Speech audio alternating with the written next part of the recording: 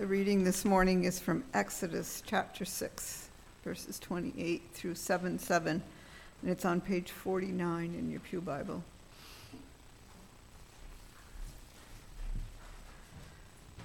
Now when the Lord spoke to Moses in Egypt, he said to him, I am the Lord. Tell Pharaoh, king of Egypt, everything I tell you. But Moses said to the Lord, Since I speak with faltering lip, why would Pharaoh listen to me? Then the Lord said to Moses, See, I have made you like God to Pharaoh, and your brother Aaron will be your prophet. You are to say everything I command you, and your brother Aaron is to tell Pharaoh to let the Israelites go out of his country. But I will harden Pharaoh's heart, and though I multiply my signs and wonders, he will not listen to you. Then I will lay my hand on Egypt, and with mighty acts of judgment I will bring out my divisions, my people, the Israelites. And the Egyptians will know that I am the Lord when I stretch out my hand against Egypt and bring the Israelites out of it. Moses and Aaron did just as the Lord commanded them. Moses was 80 years old, and Aaron 83 when they spoke to Pharaoh. This is the word of God.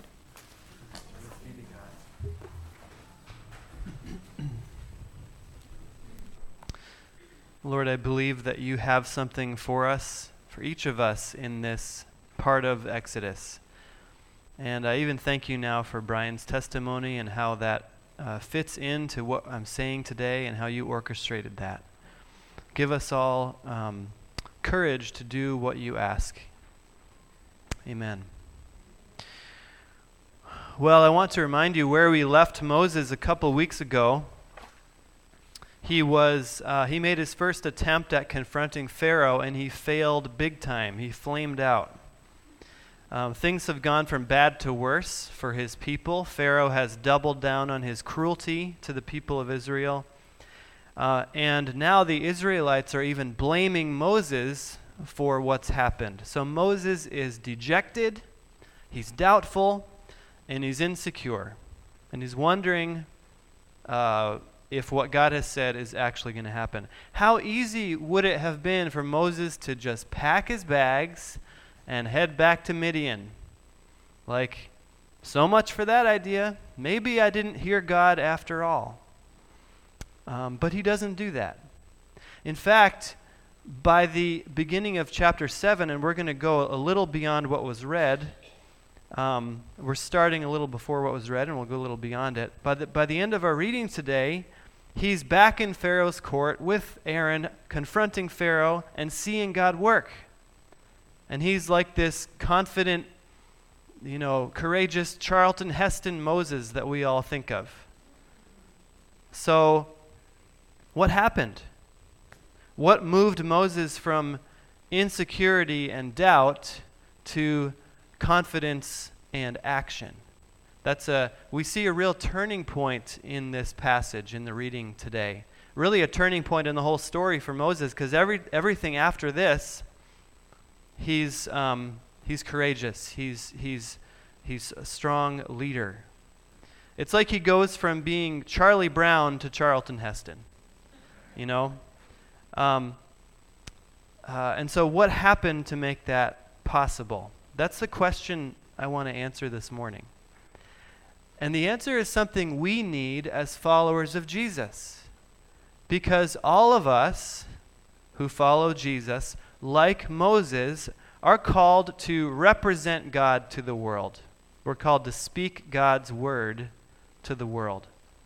And like Moses, sometimes we face opposition. Sometimes we feel like our task is impossible or like we can't possibly make a difference.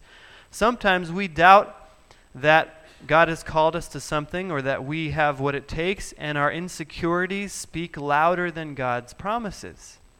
And so when that happens, we settle for a low-stakes, risk-free Christian life, just kind of gliding along and letting other people do their thing. And instead of speaking up for Jesus, we're like Charlie Brown with a paper bag over his head. Like, I don't want to be embarrassed. So whatever happened to Moses to move him from Charlie Brown to Charlton Heston is what we need as well. And I want to speak to that today. And the message has both a challenge and a comfort. The challenge is that you and I have a calling to represent God. And sometimes it's hard. Sometimes it seems impossible. The comfort is that God meets us with His grace and with His power. And we see that played out here in Moses' life. So let's trace out the story of how Moses moved from insecurity to courageous action. First, we'll see all the reasons Moses had to be discouraged. Then we'll see how God encouraged him. And finally, we'll see what Moses did. So we'll actually pick up in chapter 6, verse 9. Chapter 6, verse 9. I'd encourage you to have a Bible open. We won't use the scripture on the screen because it doesn't include the whole text of what I'm preaching on. Exodus chapter 6, starting at verse 9. What are the reasons Moses had to be discouraged? There were many. So God has just promised a discouraged Moses that He will bring Israel out of Egypt. God said He will be faithful to His covenant to Abraham. But Moses tells this to the people and they don't believe him. Look at verse 9. Moses reported this to the Israelites, but they did not listen to him because of their discouragement and harsh labor. Things are not going well for Moses. But God doesn't seem bothered by the situation. Look at what He says next in verse 10. Then the Lord said to Moses, "Go, tell Pharaoh, king of Egypt, to let the Israelites go out of his country." But Moses said to the Lord, "If the Israelites will not listen to me, why would Pharaoh listen to me, since I speak with faltering lips?" Moses replies, as all of us would, with total incredulity, like, well, my own people aren't even listening to me. Why should I expect our worst enemy will listen to me? That sounds logical. Especially because he has a speech impediment, right? So Moses has no evidence whatsoever to believe that God's plan is going to work. Pharaoh's against him. Pharaoh laughed him off. His people are against him. Their suffering has gotten worse. And he's supposed to be God's spokesman, and he has a speech impediment. He's got no evidence to see that God's plan is going to work. Well, the author of Exodus then inserts this genealogy into the story, if you notice that. We're not going to read through all these names. But the purpose of this genealogy was to more precisely name and locate Aaron and Moses in the story. They were real people from a real family. This highlights their human origins through the tribe of Levi and on down. So they were, Levi was a son of Jacob, and Moses and Aaron are descendants of Levi. Genealogies are important in the Bible. Now, but this genealogy does something else too. It reminds us that Moses is very human, like us. In a few chapters, he's going to be this larger-than-life spiritual giant, but let's not forget he was an ordinary human being. As a matter of fact, there's something in this genealogy that might have been embarrassing to Moses. Look at verse 20. Amram married his father's sister Jochebed, who bore him Aaron and Moses. Do you catch that? Moses' father married his aunt. Moses' father married his aunt. Now, that relationship would have been considered off limits in the law that God was about to give. So that's not exactly something Moses would have been proud of. But here it is for all of us to see. Moses is a real human. His family is like everyone else's with their own issues. Now, these are all the reasons Moses would have had to throw in the towel. And the narrator drives this point home in verse 26 and 27. He says, "It was this Aaron and Moses to whom the Lord said, 'Bring the Israelites out of Egypt by their divisions.' They were the ones who spoke to Pharaoh, king of Egypt, about bringing the Israelites out of Egypt. This same Moses and Aaron." And then at the end of chapter 6, we are reminded again of Moses' deep insecurity. The Lord spoke to Moses in Egypt and said to him, "I am the Lord. Tell Pharaoh, king of Egypt, everything I tell you." But Moses said to the Lord, "Since I speak with faltering lips, why would Pharaoh listen to me?" He says it again. Moses has many reasons to give up and to not do what God said. He doesn't feel qualified. He doesn't feel strong enough. He doesn't feel humanly capable. He's not anyone special. His first attempts have failed. From every possible angle, his situation seems hopeless. It seems impossible. But here is where the Lord comes and gives him words of encouragement. So let's look. Chapter 7, verse 1. Then the Lord said to Moses, "See, I have made you like God to Pharaoh, and your brother Aaron will be your prophet. You are to say everything I command you, and your brother Aaron is to tell Pharaoh to let the Israelites go out of this country." This is very interesting. What does it mean that Moses is like God to Pharaoh? It means that when Moses stands in Pharaoh's court, he stands with God's authority. Remember how Pharaoh asked in the last chapter, "Who is the Lord that I should obey him?" Well, he's about to find out. And little does he know, when Moses stands in front of him, he's being confronted by the living God. Moses stands with God's authority. And it's as if God is saying, "Moses, it's not you. I am the one who will be working through you. You stand in my authority with my strength. So don't focus on your insecurities, your lack, your fears. Focus on me. I have made you like God to him." And God even graciously meets Moses in his insecurity by allowing Aaron to be his spokesperson, because he knows Moses is insecure about his speech.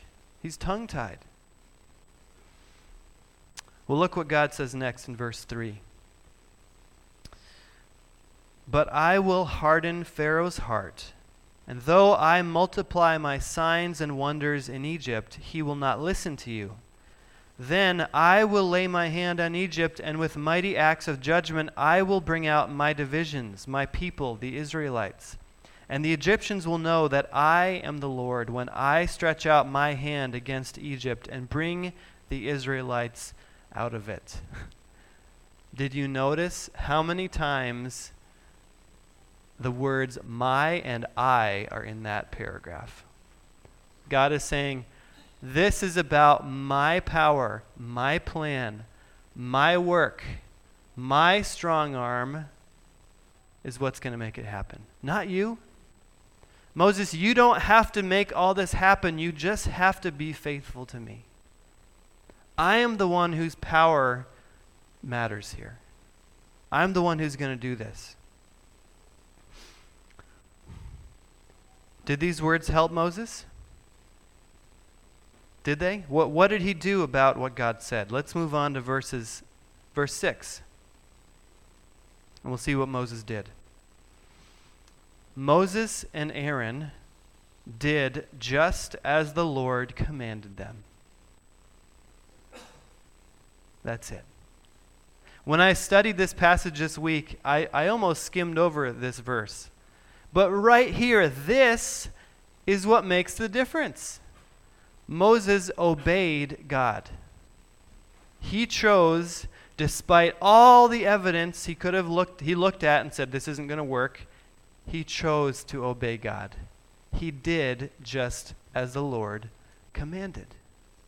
He obeyed God. Do you see that? That is where the change happens. And quickly we see that when Moses and Aaron did what God said, things began to happen just as God said they would. Imagine that. Look at what happens next, starting in verse 8. The Lord said to Moses and Aaron, "When Pharaoh says to you, 'Perform a miracle,' then say to Aaron, 'Take your staff and throw it down before Pharaoh, and it will become a snake.'" So Moses and Aaron went to Pharaoh and did just as the Lord commanded. Aaron threw his staff down in front of Pharaoh and his officials, and it became a snake. Pharaoh then summoned wise men and sorcerers, and the Egyptian magicians also did the same thing by their secret arts. Each one threw down his staff, and it became a snake. But Aaron's staff swallowed up their staffs. God's authority. Yet Pharaoh's heart became hard, and he would not listen to them, just as the Lord had said. Interesting. Here are Aaron and Moses showing God's power, speaking God's word, and watching what God had said come true. Because they did what God commanded them. They obeyed. They chose to obey. And interestingly, we see a picture at the very end here of someone who does the opposite. Of Pharaoh, who despite all of God's words to him, hardens his heart. And we'll see that next week through all of the plagues. He is one who does not yield his heart to God, and Moses and Aaron do. They obey God. And from this point on, Moses doesn't back down. He seems to grow even more confident every time he confronts Pharaoh. And through him, God does amazing, history-changing things. Why? Because Moses obeyed God. Now, friends, I want to bring this to a focus for us, for our lives. That was what happened to Moses. What about us? What about us? Moses is a prototype. Think about who he was. He was the man sent by God for a saving mission, chosen to confront an evil power and save his people. He had, his people were against him. He had enemies. He was tempted to give up. But though the task seemed impossible, he surrendered to God and obeyed. And because of that, a great salvation happened. Can you think of anyone else in the Bible who fits that description? Jesus. Jesus. It's not simply that we are to imitate Moses in his obedience. Moses is a prototype of Jesus Christ. And we owe our lives to the obedience of him. To Jesus' surrendering his heart to God, not giving up, not backing down, but obeying God to the bitter end, though it seemed impossible. And through Jesus, through the salvation he has given us from sin, we have a similar calling in this world. Jesus has entrusted us with the gospel, with the good news about him, and he has given us his authority, like God gave Moses his authority. Did you know that as you go about your lives in this world, you are like God to other people? To the extent that you bear the gospel and you represent Jesus with your words and actions, you are God to someone else. They see Christ in you. That is a high calling, but it comes with God's authority, with God's empowering, right? That's the first thing that it means for us. You've been commissioned by Jesus and given his Spirit to be his representative in the world. So often, that calling is scary. Let's face it. That calling is hard. It's scary. Sometimes it seems impossible. And we find all kinds of reasons to say no to God. Lord, I can't speak to that person about the gospel. They would tear me to shreds. Lord, I can't serve in that leadership position. I don't have the experience. Lord, I can't represent Jesus in that place. It's too dark. Lord, I can't give away that much money. Have you seen what the economy's doing now? Lord, I can't offer to pray for that person. That would be really awkward. Lord, I can't show grace to that person, not after what they said to me. Right? Lord, I can't do that. Don't you know about this disability I have? You see? We can find all kinds of reasons to disbelieve God and to not fulfill the calling he's given to us. Because it seems impossible, because we have limitations, because people are against us, because we're frail, because, and on and on and on. Is there something right now in your life that God has called you to do that you may be holding back from because of fear or insecurity? Is there? God is waiting to meet you with his grace and with his power as you obey, as you take that step and say, okay, I choose to do what you are calling me to do. I was thinking this week about the story of Ananias in Acts chapter 9. You remember him? Ananias was just a regular Christian who lived in a city called Damascus. Now, unbeknownst to him, a man named Saul was on his way to Damascus. Saul, the infamous Christian persecutor, right?